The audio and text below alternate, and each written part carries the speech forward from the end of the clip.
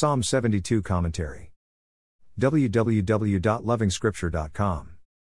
This psalm is more about Solomon than it is by Solomon. It can as well be by an aged David writing concerning Solomon's dynasty. There is a strong feeling as well as several hints that the psalmist is reflecting the Lord's promise of an everlasting dynasty.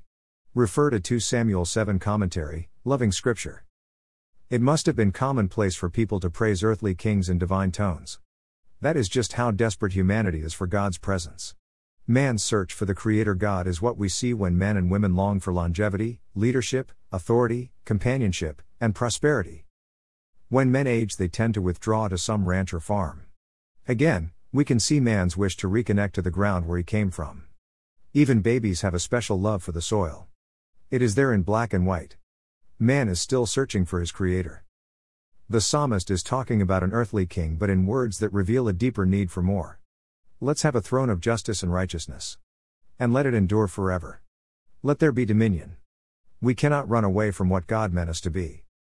In his days may the righteous flourish and prosperity abound till the moon is no more. Verse 7. The psalmist has picked on Genesis chapter 1 verse 28 with emphasis on prosperity. We have already seen the psalmist underline the need for dominion. The 3 mandates of increase, dominion, and prosperity are all on display here. In answer to the psalmist's prayer, an enlarged and blessed Solomon would go on and receive gifts from the Queen of Sheba. May his name endure forever, may it continue as long as the sun. Then all nations will be blessed through him, and they will call him blessed. We can go back to the book of Genesis and see the Lord's promise to Abraham. Isaac came and went, and so did Jacob and his 12 sons. Then David is about to go. Now the hope of the Son through whom the nations would be blessed rests on Solomon, hence this prayer. It would be another of David's sons, long after Solomon, who would fulfill the Abrahamic blessing. With the man Jesus Christ is an everlasting dynasty. The desire for longevity is more than satisfied with the blessing of immortality in the presence of the El Shaddai God. And the soil we always want to connect to shall fully be restored to us in the garden of peace and tranquility, under the light of the Lamb of God.